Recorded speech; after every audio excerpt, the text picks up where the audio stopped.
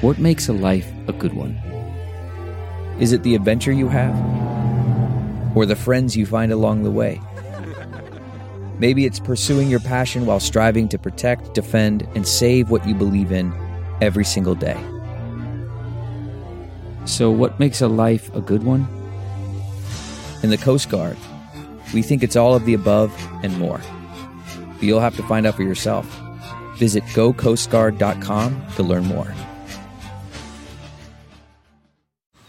Man, that sunset is gorgeous. Grill, patio, sunset. Hard to get better than that. Unless you're browsing Carvana's inventory while you soak it all in. Oh, burger time. So sit back, get comfortable. Carvana's got thousands of cars under $20,000 just waiting for you. I could stay here forever. Carvana, where car buying meets comfort meets convenience. Download the app or visit Carvana.com today. Welcome to the Balanced Black Girl podcast. We're putting Black girl magic in motion. This show is dedicated to reinventing wellness for women of color. I'm your host, Lestrandra Alfred. Welcome back to the show. Thank you so much for joining me for this episode of the Balanced Black Girl podcast. At the time that I'm recording this, it is December 2018. I cannot believe how quickly this year has gone by. The fact that it's December, almost Christmas, almost 2019 is completely blowing my mind. And I do plan on putting out kind of some 2018 recap content a little bit later on the podcast and on the blog. But I had to put that out there. And I know it's so annoying when people say it, especially YouTubers, when every month they're like, it's crazy that another month has flown by. But legitimately cannot believe 2018 is almost over. Not upset about it. 2018 needs to be over, but I just feel like the time has flown by. However, I hope 2018 has been a great year for you. I hope you have enjoyed this holiday season and that you are getting some time in with the people you care about, because that's what the season is for. Before we jump into today's episode, I wanted to give you the review of the week. It says, I can't tell you how excited I was for this podcast, as the representation in the health and wellness podcast needs to be shaken up a little bit. Les continues to bring on women who provide a range of stories and insights that incorporate holistic wellness. I've left each and every episode with a few gems, and there have been multiple times throughout each episode where I'm yelling out, "Yes, girl!" Continue to shine and create amazing content, Les. Thank you so much for this amazing review. I particularly loved this review because I'm very particular about the women that I bring on to the show and the conversations that I have with these women, and the fact that that is appreciated by you listening. I really appreciate that and do not take it for granted, and am so happy that you are here listening. If you have not yet left a review for the Balanced Black Girl podcast on iTunes, please do so. It is a huge help to the show. That is how people find us if we continue getting a steady stream of reviews. So if you could take just a moment, it literally takes a second to just rate and review the podcast if it resonates with you, I would greatly appreciate it. Also, as far as community announcements go, like I said, at the time that I'm recording this, we are in December 2018. This is the first month we have kicked off the Balanced Black Girl Book Club, and our first read is Becoming by Michelle Obama. Several of us have already started it. Go ahead and jump into the book if you haven't already. It is a great read. Maybe read it if you have some holiday vacation coming up. It's a really great read. And if you want to connect with a group of women to talk to about it, please join the Balanced Black Girl Podcast community group on Facebook. If you just go to Facebook and search Balanced Black Girl Podcast group, and I will also have it linked in the show notes, you can join us there in the Facebook group, and we can all chat, and it'll be great. And for you Seattle people, please be on the lookout for our very first book club meetup. Yes, we're doing an IRL meetup around the book club, so make sure you read the book. Keep an eye out. We are looking at the early to mid-January timeframe, but more details will be coming up soon around that. All right, so all of that said, let's jump into today's episode. You will get to meet Miss Bree Braggs, who was just wonderful. She is the founder of Fertile Alchemy, which you will learn more about in our conversation. She and I just had such a great conversation about everything from fertility, which is kind of the main theme of the conversation, which I encourage every woman to listen to, regardless of whether you want to start a family, whether you're not ready, whether you don't ever plan to, still understanding your fertility and where you're at in your preconception health is super important. Even if you're not planning on starting a family as a woman, your reproductive health really correlates highly to your overall health. So even for someone like me who has no intention of starting a family anytime soon, it was still a topic that I was really excited to talk about. She has a wealth of knowledge. We talk a lot about that. We talk a lot about just overall health for women of color and her experiences as a Black woman working in the wellness industry. She and I actually connected over that previously, before even recording this episode, which you will also learn more about. And she just has some really incredible insights. I was so excited to talk to her. So without further ado, let's jump into the episode. Welcome back to the Balanced Black Girl podcast. Today, I'm joined by Bree Braggs, the founder of Fertile Alchemy. Bree is a certified holistic health coach who's passionate about educating women on the importance of preconception health and creating a new narrative around their fertility. Welcome to the show, Bree. Hello. Thank you so much for having me. I am so excited to have you because I think that your work is really, really impactful and really interesting. And I think the topic of taking care of our fertility and taking control of our fertility, even long before we're ready necessarily to conceive, is something that's really important and not often discussed. So really excited. Me too. Yeah. So before we dive into the questions, can you just tell us a little bit more about yourself, where you're from, and the work you do? Sure. Yeah, I am originally from Oklahoma City. I moved to Houston 6 years ago this month. That's funny. And after I moved here, I kind of was ready for a career change. I originally started off in merchandising, fashion merchandising, which I absolutely loved. But it was not fulfilling, and we all know retail can suck the life out of you. So I decided to do a career change, and at that time I was really just got married, and so I was really into family planning. And I did a lot of research and realized there was not much information about preconception health, and what was out there was mostly just eat healthy vegetables, reduce your stress, drink enough water, and take a prenatal. But what about the other things that we need to prepare ourselves? What about the emotional aspects of preparing ourselves to be a mother, or the spiritual aspects? And so I realized there wasn't enough information, and I really kind of just dove in for myself originally and started posting what I found online. And I was kind of using Instagram as my blog at the time, and people were really loving what I was posting, and they're wanting me to help them. And so at the time I was also in training to become a certified holistic health coach. And I started taking on clients who, really needing help preparing their bodies for conception. And then also just women who were totally out of sync with their bodies. A lot of them were on birth control, and they were wanting to transition off of birth control and have more body literacy. And so that's where Fertile Alchemy really came from, and really where it started. And I absolutely love working with so many women and all different backgrounds, married, unmarried, with kids, no kids. So it's really awesome.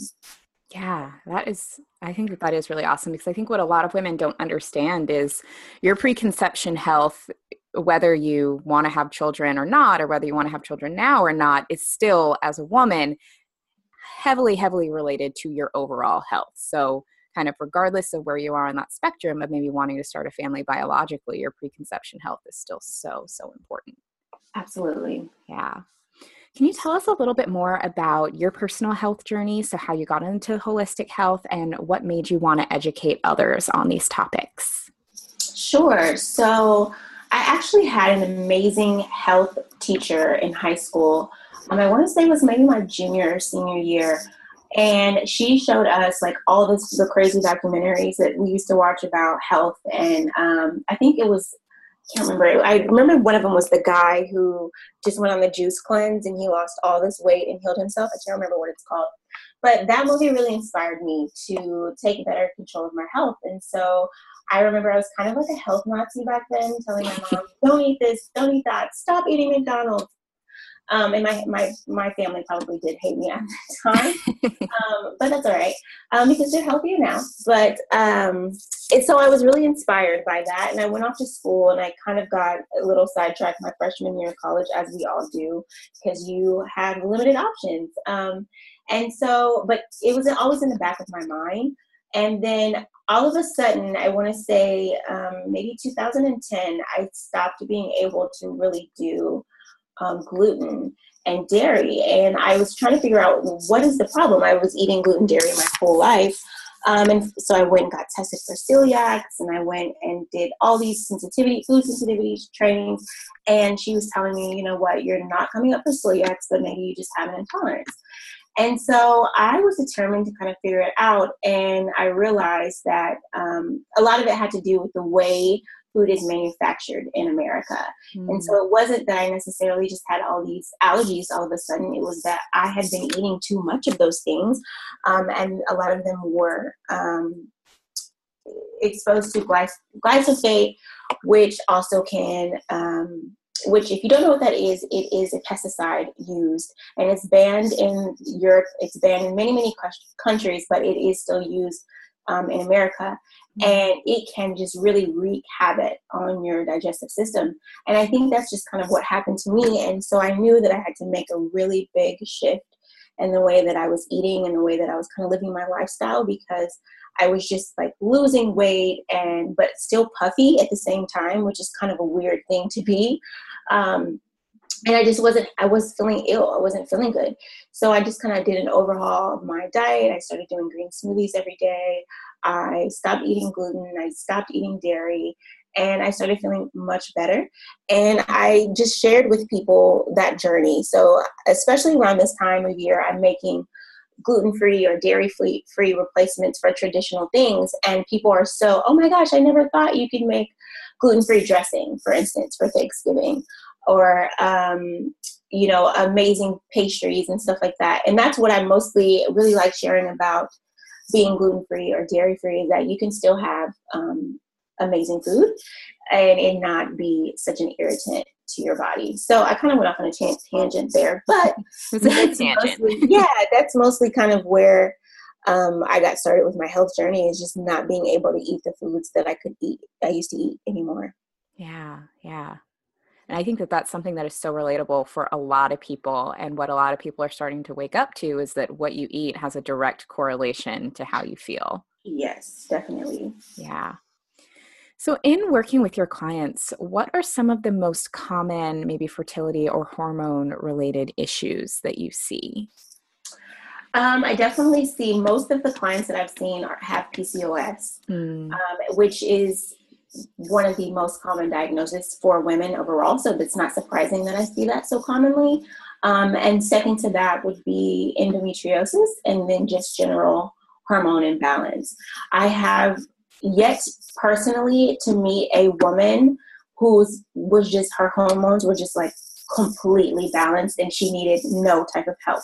And that's just because of the society we live in. We are getting less sleep. We're exposed to our phones, the blue light in our phones. We're very ambitious, which is a great thing, but that also sometimes, if our ambition, we let that get in the way of our self-care, that can wreak havoc on our hormones. And so most of the women that I see, they have that going on, especially I would say PCOS, and a lot of them are trying to come off of birth control, and their hormones are just so out of whack from being on it for 6 years, 10 years, and they have no idea how to get their body back in sync. Yeah.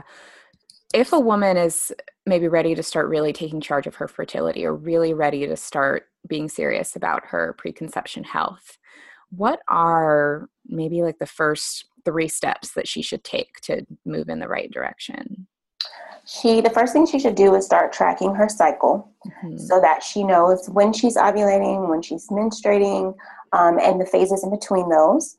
The second thing is to make sure, look at what she's eating, what she's putting into her body. And that's not just food, because I want to talk about nourishment is not just what you're eating. It's what are you watching? What are you, the kind of conversations that you're having? Yeah. And really pay attention to your diet, which is not just food again, it's everything. And then lastly, making sure that, and I know this is so cliche, but rest is so important, and not just sleeping, but taking time to just allow your body to do absolutely nothing. So you can be awake during that time, but just, we're so go, go, go today in today's world. It's like, just taking some time to just sit there. Maybe it's just 30 minutes of deep breathing, and really getting in touch with your breath.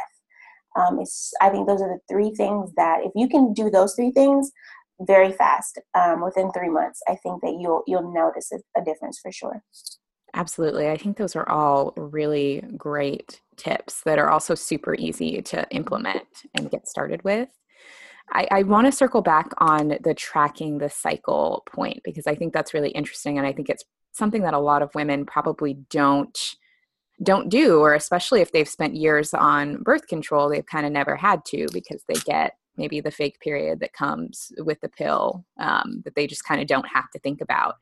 So how do you recommend women track their cycle? Are there apps that you recommend, or just writing things down? And what do you think they should look for? When starting out, I think the best thing to do is to write things down. And I kind of discourage women from using an app at first because for two reasons. One, I really want you to encourage body literacy. I don't want you to depend on anything but your intuition and your own knowing. Two, a lot of these apps, and there you'll see if you go out there and do some research, will have you getting pregnant if you don't want to. So you have to really pay attention, because some of them, they use algorithms. And if you're not good at making sure that you put in every single period on the exact start date, it might not work. Even then, the algorithms vary from app to app. So there's some are better than others, but I just would not depend on an app, because especially if you're trying not to get pregnant. If you're trying to get pregnant, you're open. But if you're trying to avoid pregnancy, definitely don't depend on an app. The best thing you can do is having body literacy. So and to start with that, you can start tracking your cycle. You'll start on day one of your menstruation. So you'll put down day one of my cycle. And every single day you will kind of jot down a few notes. So, if it's first day, I'm feeling a little bit crampy, my flow is a bit heavy. And every day you're going to write notes. And you're going to notice the physical changes. When you start getting around day 13, day 12, 13, 14, that's usually around ovulation time for most women. And that's when you'll notice changes in your cervical mucus, and you'll write that down. Okay, so I'm experiencing changes in my discharge, which I don't want to call it discharge, because people kind of think it's the same thing as like regular vaginal discharge, but you have cervical mucus that comes every cycle when you ovulate. So noting those changes. And then after that is when we enter the luteal phase, which is when most of us experience PMS. And so noting those changes. I'm feeling really irritated today. I'm really tired. I have a migraine. And so after you do that for about 3 months, I recommend women cycle tracking for about 3 months. You will be able to see patterns and to know, okay, on around cycle day 12, I get a burst of energy and I know ovulation's coming. And then, or the opposite of that, it's cycle day 27. I'm feeling exhausted. I know my period is coming soon. And after a while, the more you do that, the faster it is for you to learn. So for me, I will wake up on ovulation day and I know I'm going to ovulate today, because I'm that in touch with my body. You also can do what's called temping, but I don't necessarily recommend that at first, because it can be kind of confusing and it kind of can put a lot on someone who's just starting. But essentially, you will take your temperature every morning, your basal body temperature, and that will it'll help you determine where you are in your cycle. So at ovulation, you will see a rise in temperature. And if you're pregnant, that temperature will remain high until it just remains high. And that's one way you can figure out that you're pregnant. If it does not, then the temp is going to drop, and you'll see that, and you'll know, okay, my period is actually coming. So that's a great, wonderful way. A lot of these, if you're familiar with the Daisy thermometer, there's the Wink thermometer, there's I think Lady Comp. All of these things are using your temperature, which is actually the most accurate way to predict ovulation. But I know it can be a little bit intimidating for women just starting out. So I would say just start out with keep a little journal and writing your symptoms down day to day. And then maybe in month 2, adding in the thermometer. I love that. Love just really helping women get more in touch with their bodies and understand what is happening on their bodies from, a day-to-day basis, because I think with that knowledge and understanding there's a lot of power that comes with that. Absolutely. Yeah. Such good advice. And I also love that in your content, you really focus on helping women understand the spiritual, mental, and emotional aspects related to their health and fertility, which I think we usually only think of as a very physical process. So can you tell us a little bit more about how you incorporate these aspects into your practice? Absolutely. So beyond just visualization, meditation, which I think is great, I try to encourage my clients and obviously myself to kind of think of your day-to-day as a set of little rituals. So when you're getting up in the morning, you have your morning ritual. You have your lemon water, you stretch, you do dry brushing, you might do a Abhyanga, and then you hop in the shower. And that was kind of your morning ritual. And while you're doing those things, you're moving a little bit slower. You're not rushing through them, and you're very mindful about it. And I feel like doing that kind of changed the mindset around how you live. It's less like, I got to do this, I got to do that. Okay, now it's time to brush my teeth. I have to wash my hair. And more like, okay, I'm going to take this very slow. I'm going to warm myself up for my day. I'm going to prepare myself in a mindful way to be well. And I'm going to create a good day. And so I think that when you kind of view your life in that way, which I personally believe is living life in a more fertile way, which is lush and lavish and rich, I should say. That's, to me personally, is more in tune with what we're supposed to do and be and act as women. It's just not rush, but moving slowly, taking our time. And how is that? It's spiritual in that it allows you to really be more mindful. You watch the animals or watch a bird in the morning. It's not rushing to feed itself. It's taking its time, and then it's going to graze the grass a little bit, hang out, and then it flies away. And kind of having that same view of taking things back to nature, slowing everything down, and being so mindful and intentful. It's what I consider, quote unquote, fertile living. And I think that spirituality is one thing that's really lost in preconception planning, when it's one of the most spiritual things that can happen is conception.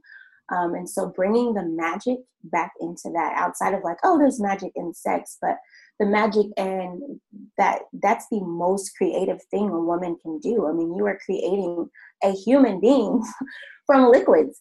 That is amazing. And so really tapping into that magic and embracing it and really kind of owning it. Yeah, definitely. I love that you also talked about kind of adding fertility into everything that you do and creating kind of fertile experiences in life that are very plentiful and lush, and that fertility doesn't have to just mean one thing. I think that's a really powerful takeaway. Absolutely. So recently there have been a lot of conversations or a lot of light shed on the experiences of Black women when it comes to medical care.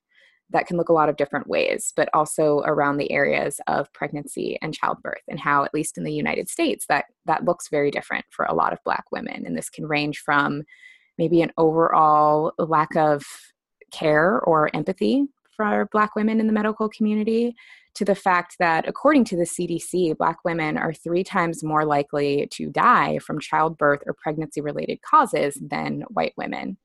And this is shown to be across class levels as well. I mean, we've even had really high-profile women such as Beyonce or Serena Williams who have all the resources in the world who have not been exempt from these risks.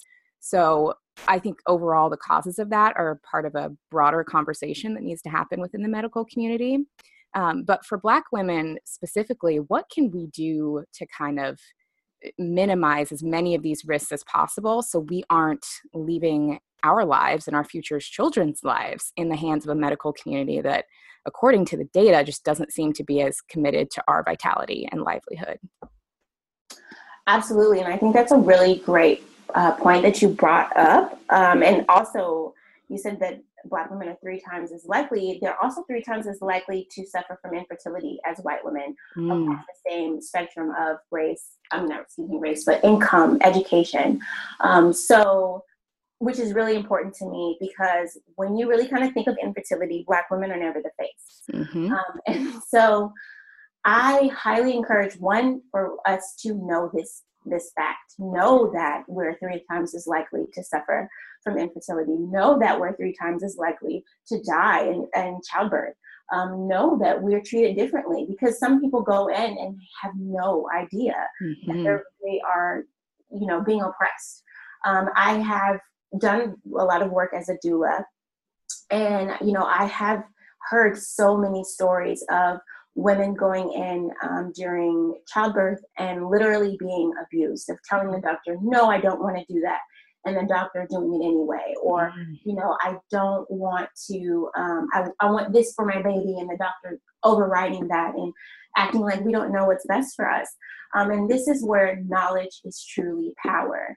And knowing your rights, first of all. So if you're going into the hospital and you're about to have a baby, know your rights in your states. Know what your doctor can and cannot do, what your nurse can and cannot do. This is where I think that having a doula or an advocate, it really is important. Have someone there that will speak up for you, because when you're in childbirth or you're in a compromising position, you may not have that voice. So having someone there that can say, no, she doesn't want that. Or no, I think something is wrong. You need to pay attention here.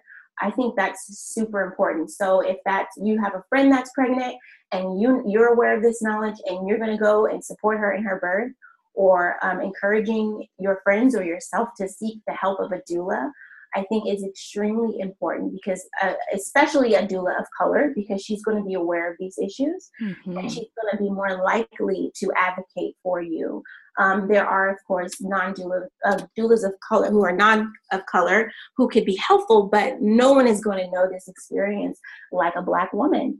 And I personally believe that no one's going to advocate for you like a Black woman, because we just know. And so I think that that's something that those two things are knowing your rights, knowing, the statistics, the facts, and then advocating for yourself and having someone advocate for you are extremely, extremely important. Yeah, I think that that's really great advice when it comes to any healthcare, of just arming yourself with knowledge and making sure you have the right advocates. So important. Absolutely. And for a little bit of background for our listeners, so Bree and I actually connected recently on Instagram. We were both tagged in a follower's story that was basically about how kind of underappreciated women of color are in the wellness space. And I think in her story, she had tagged both of us as like women of color in the wellness space to follow, as like a good place to start, which I definitely appreciated. And that was how I found your profile. And then I saw your Instagram post where you were talking about the challenges that you have faced as a woman of color in the wellness space. And for those who haven't seen this post yet, and I will make sure I link your Instagram and all of that information in the show notes, can you talk to us about some of these things that you have experienced and tell us why you're so passionate about bringing more diversity, inclusion, and accessibility to the wellness space? Oh my goodness, we could be here all day. I'm here for it. Talking about my experiences. Oh man, like there's so many. Mostly it's just that when you think of wellness, outside of being a Black woman. Let's say when a non-person of color thinks of wellness, they don't think of a Black person. And they certainly, if they do, they typically are not thinking of someone who is brown and has more kinkier hair and more African-centered features. They're not thinking of that person. They're thinking someone who's usually more fair in complexion, more loosely colored, more loosely hair textured, just someone who has more proximity to European standards in their view. And so I have gotten I have not been picked for many of things because, and there would be, oh, we're considering you and someone else. And then I'll realize time and time again that the person typically with the fairer skin is chosen if it's me and another brown girl up against each other, because they can never pick more than one for whatever reason. Yeah, we always have to have one, the token Black girl, but she has to be safe enough. And that's another thing. I have, on the same hand, I know that I have been chosen because I speak well, because I am a safe Black woman for white women. And I know that about myself. I always have been. So I know that too, that I'm not super, Afrocentric to them. So that's not intimidating.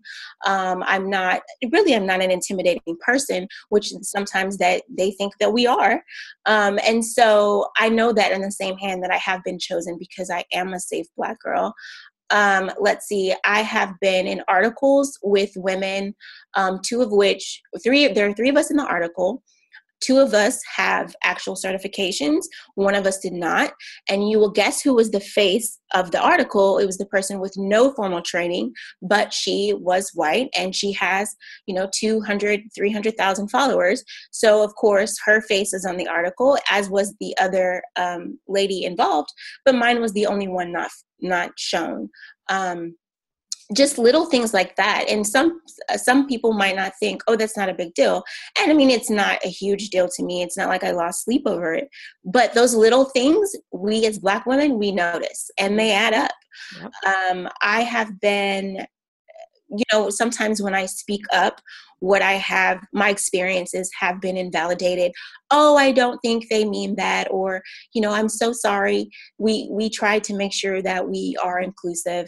And it's like, we try. Okay. I've been picked for retreats. And then when I ask if there'll be any other Black in attendance, told, oh, we can't make any promises, which to me tells me, we're picking you and I can't promise you if any other Black person's going to be there. And disregarding my request. And when I said that I don't feel safe being in a place that there are no other people of color, because it's not safe. Going into wellness events and being the only person of color and kind of being, feeling like the outsider, clearly the Black sheep, but then also you're tokenized and you kind of just feel, I don't know, gross. Do you feel that way? I just feel like used, almost like used, There's just so many experiences where, and even then I think that there's kind of like a favorites for Black women that they do pick. And so it's kind of hard to get your foot in that door, I guess you could say, to become one of those people, because there's kind of like a handful that they pick for everything. Yeah. So it's kind of hard to kind of get your foot in that door. But at the same time, I'm happy that at least some of us are there representing for us. And I don't want to sound like these women are not amazing, because they are all amazing. They have all built beautiful platforms that help so many. I just would like to see more diversity within the Black women that are picked. Because I think that that's truly inclusiveness. Picking Black women who come from different financial backgrounds. We see a lot of these Black girls who they have a certain aesthetic that are picked, and it's like, oh girl, I can't afford that. So, even there's diversity in financial backgrounds. Picking someone who can represent women who I have yet to see a Black woman who's like, her platform is sharing food like healthy food on like a SNAP budget or, on food stamps, her be picked for anything. There are women out there doing that, but I've never seen that woman picked for anything because that doesn't fit into the illusion of wellness being this exclusive kind of entitled or enlightened club that you have to have a certain income. You have to be able to buy these adaptogens and the latest powders and superfoods. Otherwise, you're not well. And that's the biggest lie. If you are eating well, and that can be just fresh veggies, great animal protein if you're eating it, and plenty of water, then that's great. You don't have to have the latest powders and protein shakes and all this other mixes and herbs and oils and all this stuff. And I think that a lot of times the wellness industry excludes a lot of people for that exact reason, that they feel, I can't afford this, so I'm just like not going to do it at all, when you can just start where you are and what you have. I think that's really important. Oh yeah, you just hit the nail on the head with everything that you just said. I think in terms of the wellness space feeling so exclusive and inaccessible to many people, that's kind of how the space continues to profit, because if it's made to be depicted as accessible, which it is absolutely accessible, we just don't get shown a lot of images of that, then it's less of a commodity, and then it's less of then people actually get well because they see that they can, and then they don't buy into the fads and unnecessary things that we're sold every day. Yes. Exactly. And I can also relate to so much of what you said about being the only woman of color in the room. And I know for me, I've had a little bit of a different experience where I most definitely fall on the other side of the spectrum of, probably having an appearance that is closer in proximity to Eurocentric features, and definitely still being kind of a quote unquote safe or palatable Black woman. I can just relate to so much of that, and also am so bothered by that mentality. So yeah, me too. I appreciate you sharing that for sure. Absolutely. Yeah. Oh, and I don't know that I said why I'm passionate about it, but I'm passionate about it because, it's me. So I have to, although I tell my friend all the time, like, I do not want to kind of pigeonhole myself into the face of race and wellness. At the same time, though, I will be so quick to let people know that what's going on, and that I'm 100% an advocate for diversity and inclusiveness and wellness. It's something that I will always be passionate about because I know how it feels. I didn't grow up in the same income that I am now. I didn't grow up with the things that I have now, and the ability to buy the things that I have. And so I know what it's like to watch, your mom struggle to feed you healthy food because she doesn't have enough money. And now as an adult, being able to get whatever I need pretty much, but still knowing what that's like. And having that had been my childhood. It's something that I am deeply passionate about and will always kind of remember. I'll never be too big to remember what it feels like to not have. And that's what I always will advocate for. Absolutely. And that's so powerful and so needed, because there are far more people who are in that situation and can relate to that than there are this kind of small group of people at the top who kind of do fit that false picture of wellness that we've been sold. Absolutely. Yeah. And I also love that you were really open about, kind of along the same lines, talking about breaking generational patterns. So either helping your clients do so, or doing so as yourself, as the first woman in your maternal lineage to prioritize and invest in reproductive health. I know you've shared about that before. So what do you think are some of the obstacles women of color face when it comes to prioritizing our reproductive health? What are some of these generational patterns, and how can we overcome them? Well, I'll use example from my family. So my mother had a hysterectomy when she was 36. I was 7 or 8. She has 3 sisters. Only one of them out of the 4 sisters had not had a hysterectomy, which is crazy when you think 3 in 4.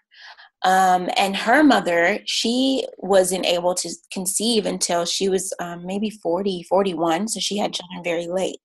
And so already it was kind of a pattern of womb health being there, like issues in womb health there. And so I grew up very young, seeing my mom bleeding so much. I mean, I would see her have to go to the bathroom every single hour because she was bleeding so heavily. She had endometriosis so bad. And, I remember being so young and seeing her and wanting to have more siblings, but she just could not make that happen because her endometriosis was so bad. The doctor told her I was a miracle because she didn't think that she would ever be able to actually have kids.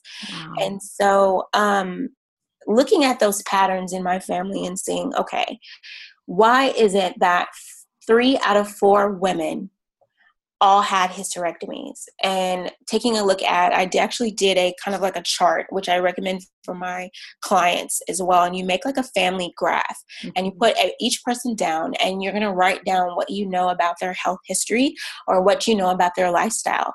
So I wrote down for all my aunts, okay, she lived she has a high functioning job, very high performance.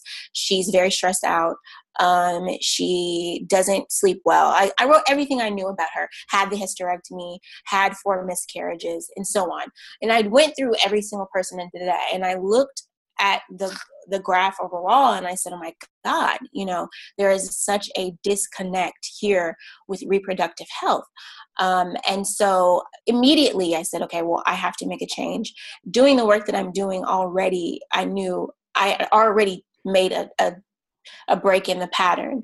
But then also realizing what were the underlying issues. And truly, I believe beyond the physical and environmental factors and genetics, but I also think that a lot of them had to do with, I know my 3 aunts and my mother did not deal with their emotional issues. They have a lot of pain. And we as women, very often we store that pain and that anger and resentment. All of that, we store that and carry that in our wombs.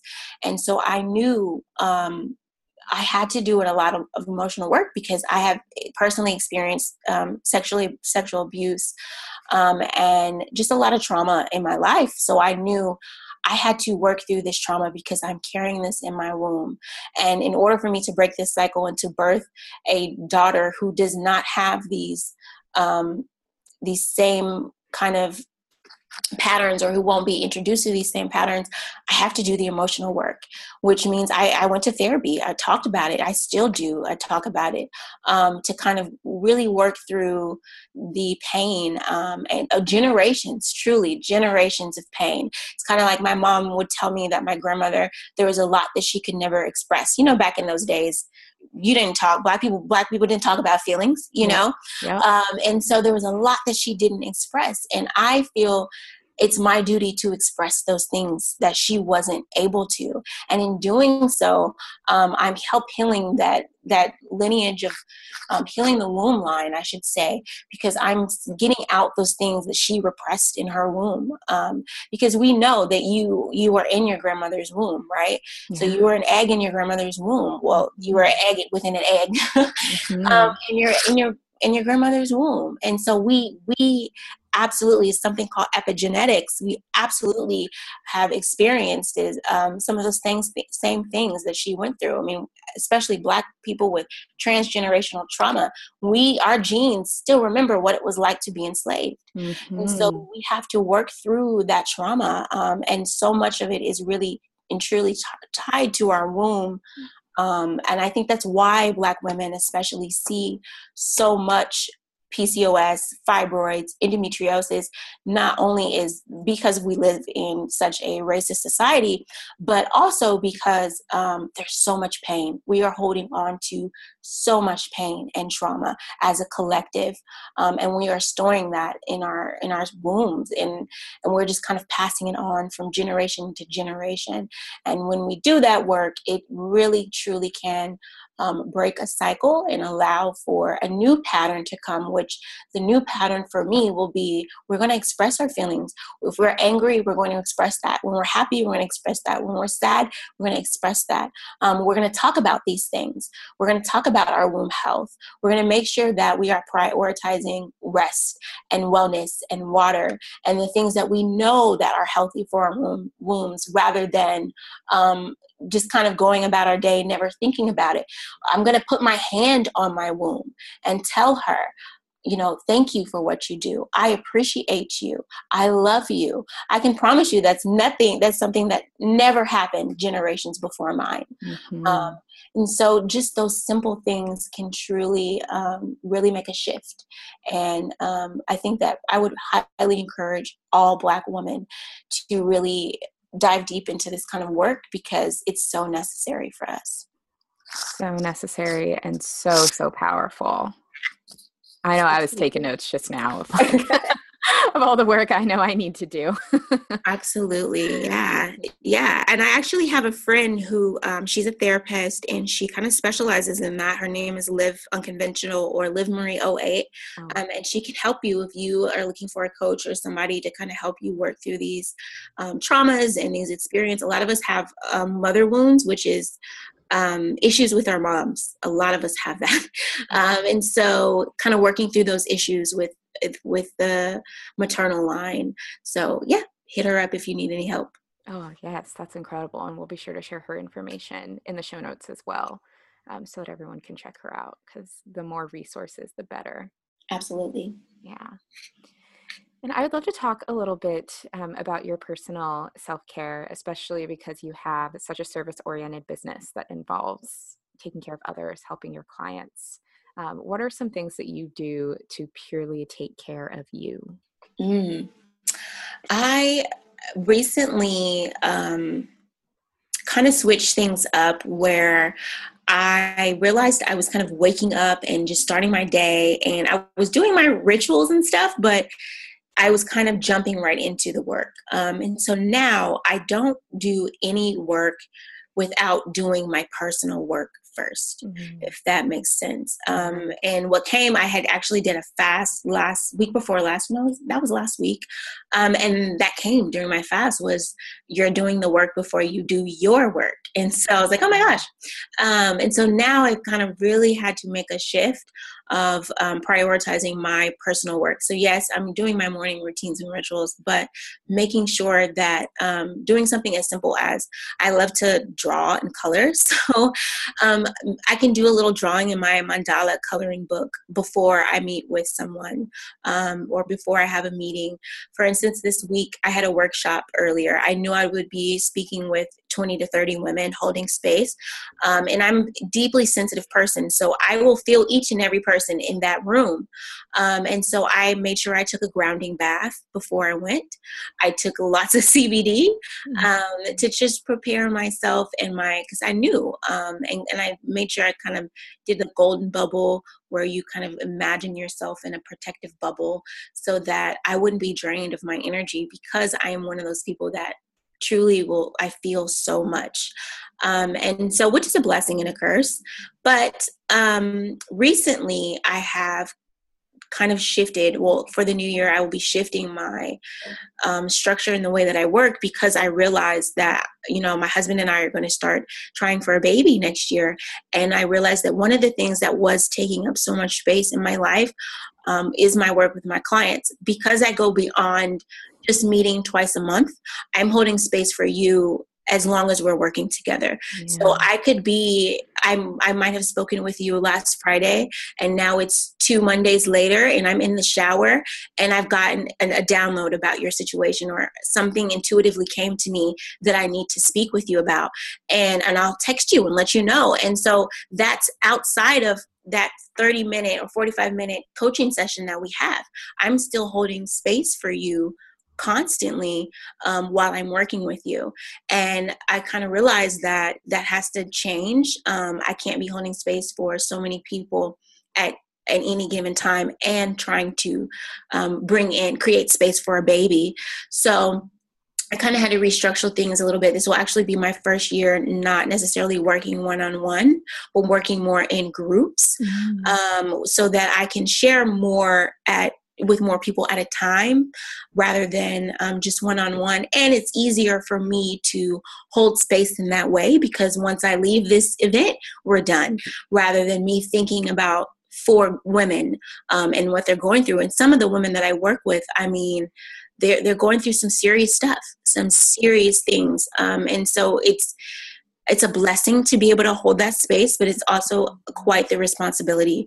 And I feel very grateful that I am entrusted with that, with so many, I mean, people, even in my messages on Instagram, people will pour their life stories in, and it is heavy and it's a lot. And I don't think people truly understand how much that, when you're getting 10 of those a day, how much that can wear on your spirit. Absolutely. Especially when you're kind of doing, there are messages about infertility, and I am trying to enter a very fertile space for myself. And it's kind of just counterproductive of constantly being in infertility when I'm trying to be fertile. Does that make sense?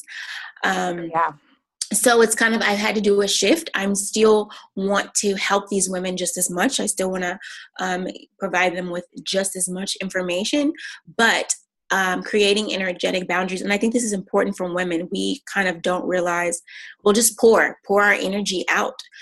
We don't think, how can I restructure myself or my life or what I'm doing, my work, to fit better so that I can create space for something, or I'm less stressed out in my life, or whatever it is. And so I've decided to kind of just create some more boundaries there with people and with my clients and with my energetic space, I should say, and really kind of refocus on helping more rather than more people as a group rather than one-on-one, because that work, it can be really difficult. And I find that women like us who work with women one-on-one are they always have some kind of energy drain, where they're leaking energy out to people. Just having a lot of followers on Instagram, I don't think people realize, can be an energetic drain. And I think I have like half of what you do. So I already know, like, it just, it can be a lot. And so really, it's in doing this work in fertility, it's extremely important that we learn boundaries and protecting our space, both online, energetically, and physically. So much yes to everything you said. And I think for so many women, we're not taught to protect our energetic boundaries. We're not taught to protect our energy levels. I mean, our energy is like a bank account, and when you overdraw, that's it. Nothing there. Yeah, that's it. Continuously deposit into that. And I love that that's your approach to self-care, and just how you are able to restructure things to still help others, but also show up as your best self. Absolutely. It's so good. So good. I love that you shared that. And you are so right. I mean, any client-facing work, any online-facing work is a lot more draining than people realize. Absolutely. A lot. It's a lot. Yes, a lot. And I don't think people kind of grasp that, because I know if they did, they wouldn't like send the kind of messages that they do. Oh yeah. It goes down in the DM for sure. Oh my gosh, yes. It stresses me out. I can't wait to hire someone just to answer DMs. Oh yes, that is the goal. Truly. DMs and emails, because those are my most draining things, are my DMs and my emails. Yes. So. Well, it's because, I mean, when you're in a space where you're constantly giving so much, and so many of the conversations with people is like, yeah, but give me some more. Let me take some more. Yeah. And there's not I want to briefly talk about this too. As women, we have to stand up for ourselves financially, because we will just give and give and give. And I personally think that has everything to do. I mean, being fertile is like, it has to do with abundance, and being abundant. And it's hard to be abundant if you are constantly giving. And I really believe in reciprocity. So if I'm giving you something energetically, you're going to have to give me something back.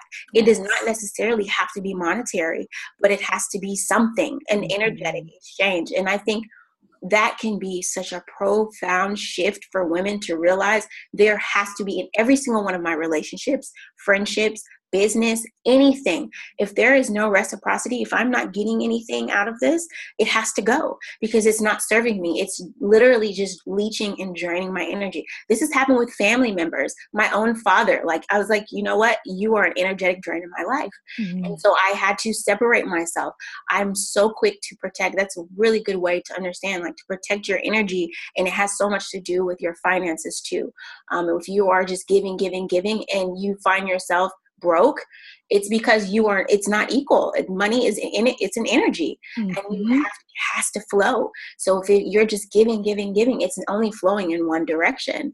And you have to receive it as well. So it doesn't even have to be monetary, but if you're bartering services. So, for me, I have a really great friend. She's a chiropractor. Her and I do Reiki. We just switch. We don't charge each other, but she does Reiki. I do Reiki on her. She adjusts me.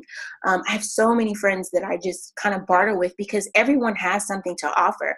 So don't feel like, oh, I don't have any money, I can't give to this person. Or if you're writing, sending you a message or sending me a message and you want some kind of service, don't just ask for it for free. Say, hey, Bree, I've got this service I can offer you. If it's even like graphic design, I can't pay you right now, but I can do some graphic design for you. Would you be interested in that? I would be far more likely to entertain what you're saying. Anyone will, when there's an energetic exchange there, rather than just like, hey, I need help. This is my list of problems. What can I do? Because I promise you, I'm probably going to send that to the delete, because it's just not fair. It's truly not fair. And I know there are some women listening right now who absolutely needed to hear that, because it's so easy to feel like you have to be a martyr and you have to give, and that it's not okay to, want any reciprocity. And that's just not true. Oh, it's not true at all. And you will be broke if you continue. You will be broke your entire life if you continue that. And I started seeing a huge shift in my finances when I stopped discounting my services. When I stopped allowing, people to, you can just kind of pay me what you can. When I stopped doing all that, I saw a huge change, and people are still booking. It's not like, I saw a drop. No, if anything, I saw an increase, because now I'm getting more money because they're paying full price. And then also people are respecting me and they're getting better services, because when you invest, you're more likely to do whatever is asked of you, rather than, I got this for $50 when it's usually $165. I'm not going to really pay attention. But if you had to save up to pay that $165, your ass is going to do it. For sure. So it's so much easier for other people to see your value if you present yourself knowing your value. Exactly. So please, if anyone doesn't take anything away from this conversation, value yourself.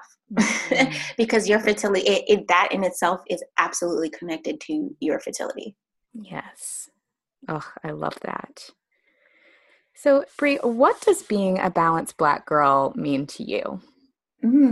I love that. I think it means, for me, balance just always means being in touch with my body. So, and not just my body, but my mental, my emotional, my spiritual health, and really taking care of those things. I don't believe that balance is stillness. I used to buy into that illusion. I like to give the analogy of a man on the tightrope walking, and when he's using that pole, he's constantly moving. That man is never still. If he's still, he's going to fall off the rope. Mm-hmm. He's constantly, that pole is constantly swaying back and forth. And that's what balance is to me, is swaying in, okay, right now I'm more focused on my mental health. Right now I'm more focused on my spiritual health or my body. And not getting too lost in any one of those things, but kind of swaying into all aspects of my life, so that nothing is missing, but also everything is kind of getting touched on. And again, for me especially, it's not the stillness. Like I don't know if you're into astrology, but I'm a Gemini moon, Yes. so stillness is like not really our thing. Yeah. But we like to do a million things at a time, and so I have to having balance in that is swaying. It's the sway for me on the tightrope, and I like to see it as like a dance, allowing myself to dance to kind of live a more balanced and harmonious life.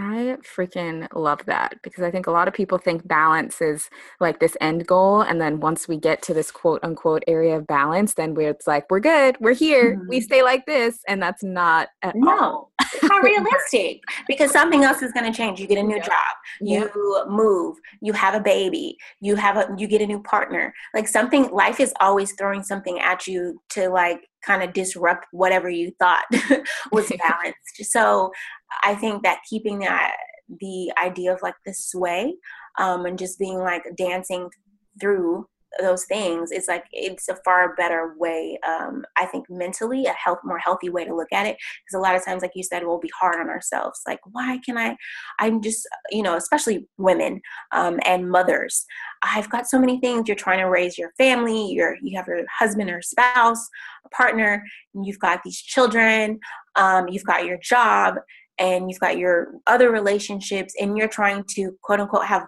balance or stillness and all of those things, you're gonna lose it. But instead realizing that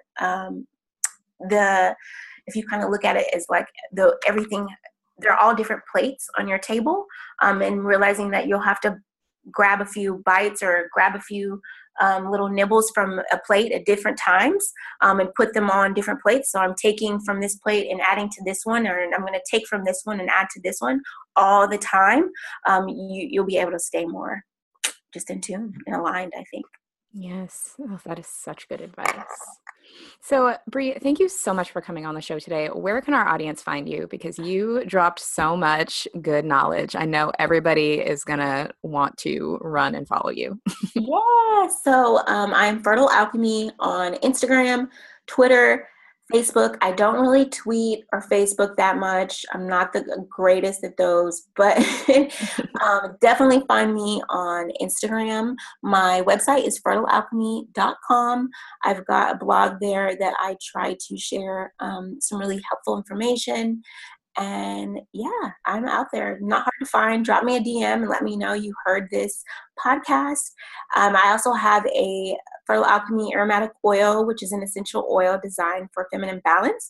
If you send me a DM letting me know that you listen to this podcast, I will send you a discount code.